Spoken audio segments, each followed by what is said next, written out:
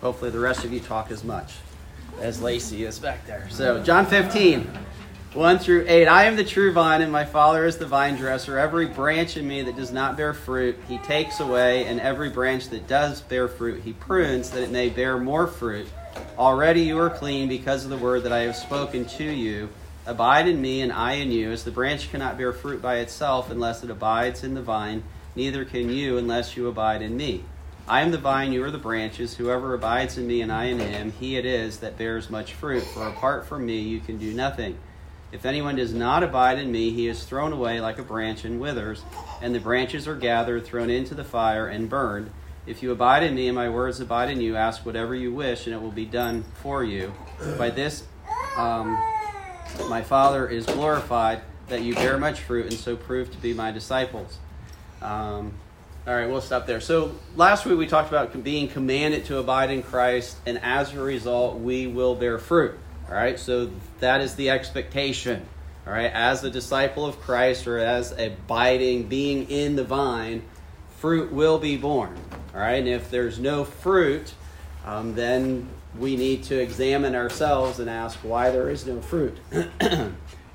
Because it's pretty clear in Scripture, and last week we looked at several passages in 1 John showing us that there's really no middle ground. We're either bearing fruit because we're in the vine, or we don't bear fruit because we're not in the vine. Now, we'll talk a little bit more today. So second, we are meant to bear good fruit. All right, so I think I left you with the question, in what way do we have a choice in the type of fruit that we will produce? All right, and again, taking away like bad fruit, all right, that's not going to be part of our consideration, all right, because if you're in the vine, you won't, we know Scripture says by the fruit you'll know them, whether saved, unsaved, follower of Christ, not. So we'll just kind of remove that from the equation for this discussion. Does that make sense? Yes, no? Some of you, yes? All right. So basically I'm saying, I'm talking about Christians now, all right? Your faith's in Christ. So in that, as a believer, all right, so as someone who is trusting Christ, following Christ, what choice do you have in the type of fruit that you will produce? I think you have to have good fruit.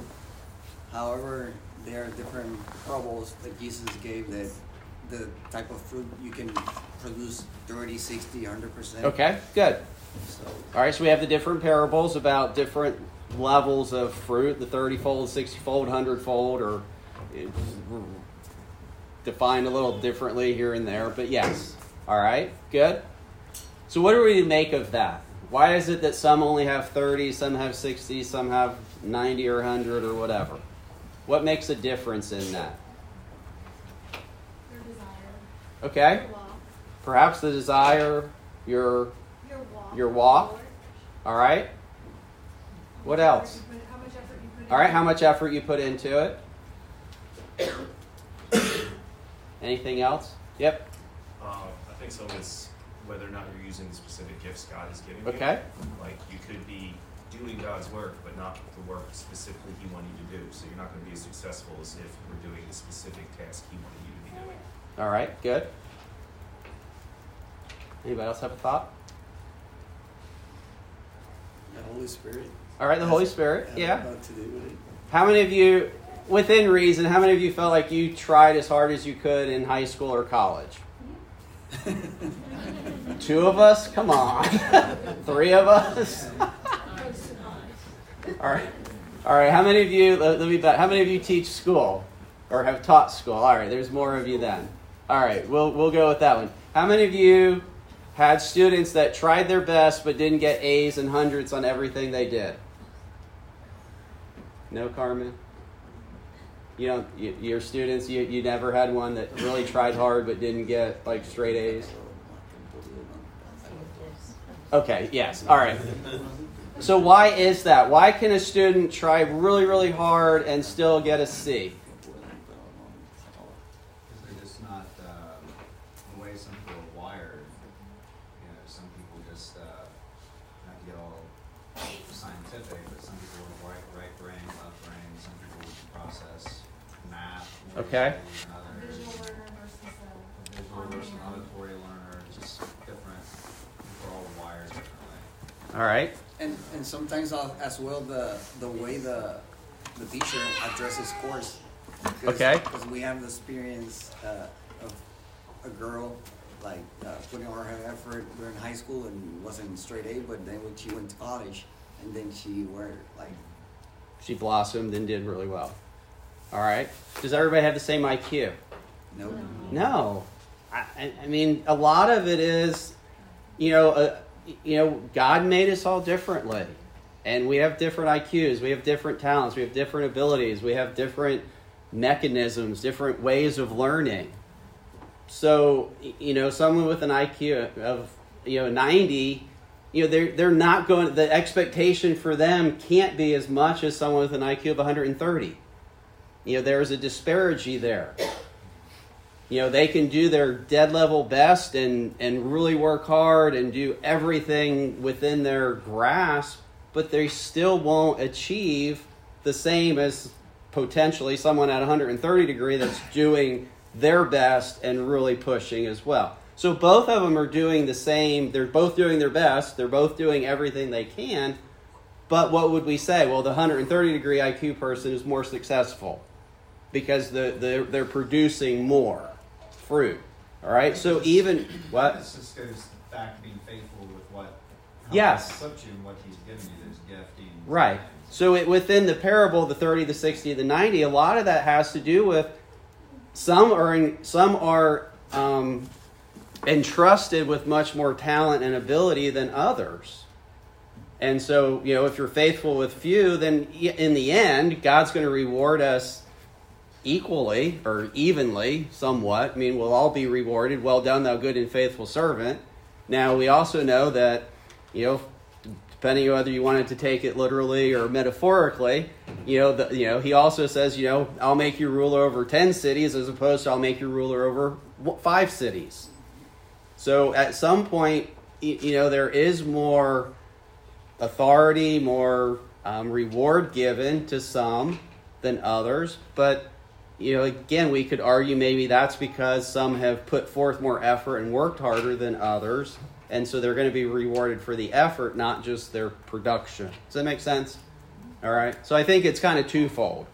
One, if you have more talent and abilities, the expectation is that you better produce more and you have a better opportunity of accomplishing more in your life for God.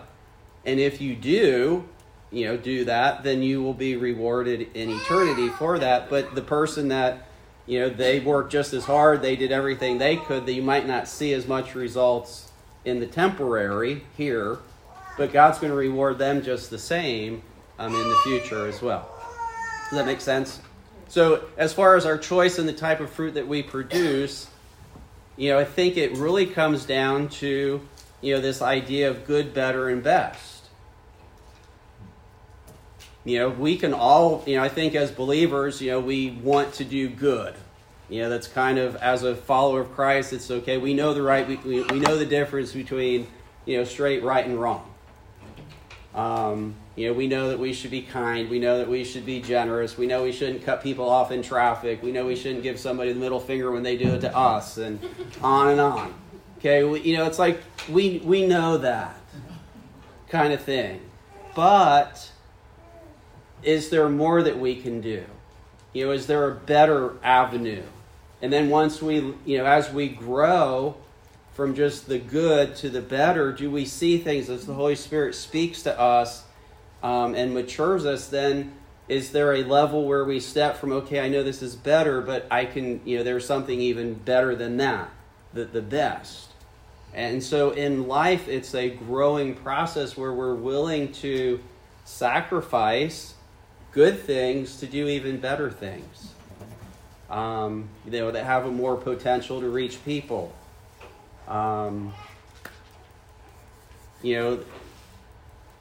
Just simple illustration, instead of just going, if you had an opportunity to, go door to door to hand out tracts or share the gospel, but you could go to the prison or to the juvenile detention center and you had 6 or 8 kids there, that were pretty much a what would you call it?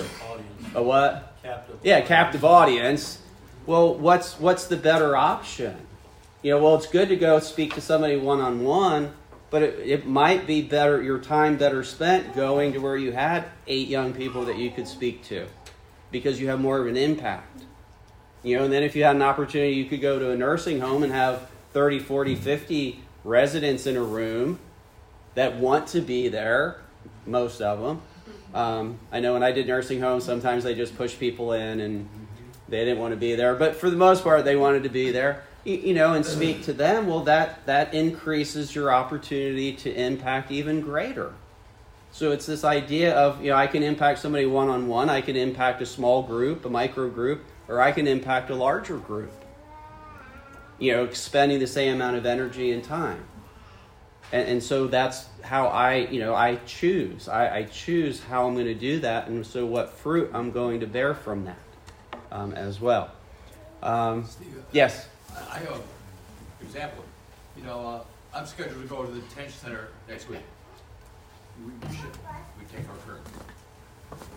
But I've always wanted to know, and I pray every time, that how can I be more effective in we get a half an hour, that's it. Right. So what I've decided, we used to go in pair of twos, but we just don't have the manpower right now. So I've asked I have other pastor friends, and they have expressed interest in going with me. So I'm going to start taking one of my pastor friends with me. They can give a short message. Right. 15 minutes, 20 minutes. They have time for that. And they probably are more developed than I am in providing that message to the kids. Right. So we're always looking for a better way to do it. Yeah. So we'll be more effective. Right. And even in in all that we do, we should constantly be looking, how can I more effectively communicate, proclaim Christ, and get the word out. So yes, even one-on-one through, my work experience and my work ethic and all that. Business. Yes. Same attitude. I praise God every day, and I ask Him to bring the people, and He does. Right. Oh yeah. He brings people to us. Yep, He will.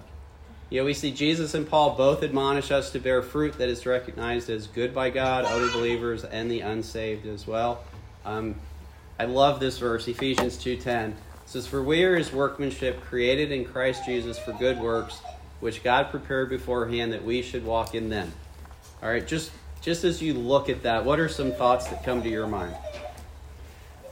God's equipped. That God's what? That God's equipped His people. Okay. Yes, God has equipped His people. All right, what else? He created us for good work. All right, yes. As a follower of Him, when I am His workmanship, as I have put my faith and trust in Him, the expectation now is that I do good works. Again, I don't really have a choice. It comes back to that what we talked about a couple weeks ago. I can't say Jesus is my Lord, my Savior, but not my Lord. He's got to be both. Because He bought me at that, the point that I put my faith and trust in Him, I've been purchased by Him. And I owe Him a debt, so I have to pay that debt. We can, even if we want to parallel that, we go back to the Old Testament. What does the Old Testament say about vowing a vow? Vowing a vow. It says it's better not to vow than it is to make one and not fulfill it, right? So the whole point when Christ has purchased us and we profess faith in Him, I've got to live that out. I've got to follow through with that. Right? All right, what else do we see in here? God prepared the opportunities or the works ahead of time Yeah. for us to be able to do. I mean, just think about that. Is that not cool? That they're good works that God has prepared that for tomorrow, for this week, next next year. They're things that He's going to bring things into my life with the expectation that I'm going to do the right thing and do a good work for Him in that. Well, I think that in that last part that we should walk in them, and that's our obligation. Yes. He's prepared Yeah. Get back to faithfulness, and you think about the fruit that we're to exhibit. And I think, there's some nuances there, like fruits of the Spirit versus Galatians versus the. I also think of gifting, like how we're gifted. Like some are to be overseers, some are to be, teachers, evangelists, so on and so forth, pastors. So. Right. But yeah, that's a good point too, because God is going to give the opportunities for us to do good works, but do we always do good works? No. I mean, there are moments when we fail. I know there are times that something's there, and it's like I feel like, okay, I probably should do this. Whether it's somebody comes up and asks me for money at Lowe's or whatever, and I don't know. I don't know if it happens to you or not, but sometimes I feel led to help, and then sometimes I don't. Sometimes I just feel like I don't feel like the Holy Spirit's really guiding me or not. But there have been other times where I felt like He was like, yes, you need to help this person, and there are times that I haven't, and then you drive away going, man, I just blew it. Like, I really think I should have helped them. And I feel like, that was something that, God had prepared something, a good work for me to do, and I missed it. I blew it.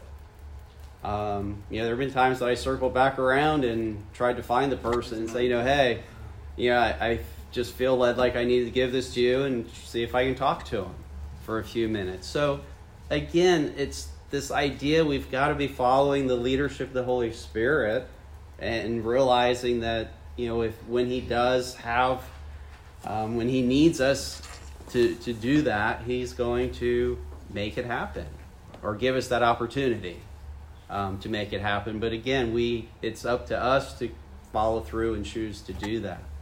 Good. Any other thoughts on this verse? Any other things you think about? Amen to that. Amen. All right, Galatians 6, 7 through 9. Be not deceived, or don't be deceived. God is not mocked. Whatever you sow, that will you also reap. For the one who sows to his own flesh will from the flesh reap corruption, but the one who sows to the Spirit will from the Spirit reap eternal life. Let us not grow weary of well-doing, for in due season we shall reap if we do not give up. So again, just this promise of, when you fail, what do? You get back up, and you keep trying. I never really played football, but I love to watch football. And the reason I love to watch it is, I love to watch the plays because what happens to the linemen? They all get, somebody's gonna get knocked down. They hit each other and somebody's going down at some point. But, they don't just lay there and go, oh man, he got me that time. I quit. Take coach, I'm out. No, they get back up and then it's, talking smack on, okay, you got me that time, but I'm going to get you now.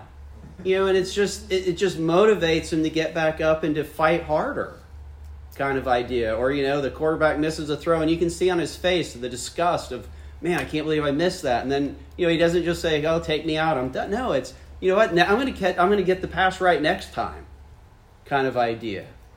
And I think we've got to implement that in our walk with Christ, that no, I'm not going to get it right every time, but when I mess up, I just need to bounce back up and say, you know what? I'm not going to let that defeat me. I'm just going to continue. I'm going to persevere. I'm going to endure. I'm just going to keep going. And next time I'm going to get it right. I'm going to really try hard to get it right the next time. And if I fail again, I'm still going to get back up. And, they talk about the great defensive linemen and, they talk about, I hate to be the tackle or the guard on that side because, that guy always gets through. It kind of stinks to be that guard or tackle that's having to protect yourself against, like the pro linebacker that's, going to, ahead of time, dude, man, he's coming after me. And just because he's a lot, again, it comes back. If that pro linebacker is a whole lot better than you as the offensive guard or tackle, guess what? You're probably going to get beat most of the time, but that doesn't mean you quit. It just means you have to work even harder and try to change how you do things to try to keep him from doing that. So, That's our mindset. If Satan attacks us, then you know what? I'm going to counter, and I'm going to, through the power of the Holy Spirit, do something different.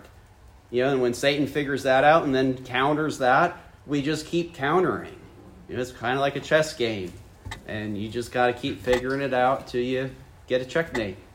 And ultimately, Christ is going to get the checkmate, and so we just need to keep following Him and allowing Him to guide us. John, would you pray for us this morning? Dear Heavenly Father, I give thanks for our gathering and our fellowship today. I ask that you be with us the rest of the week, that we may be able to have the boldness in you to speak the word to others. I pray for all these things in Jesus' name. Amen.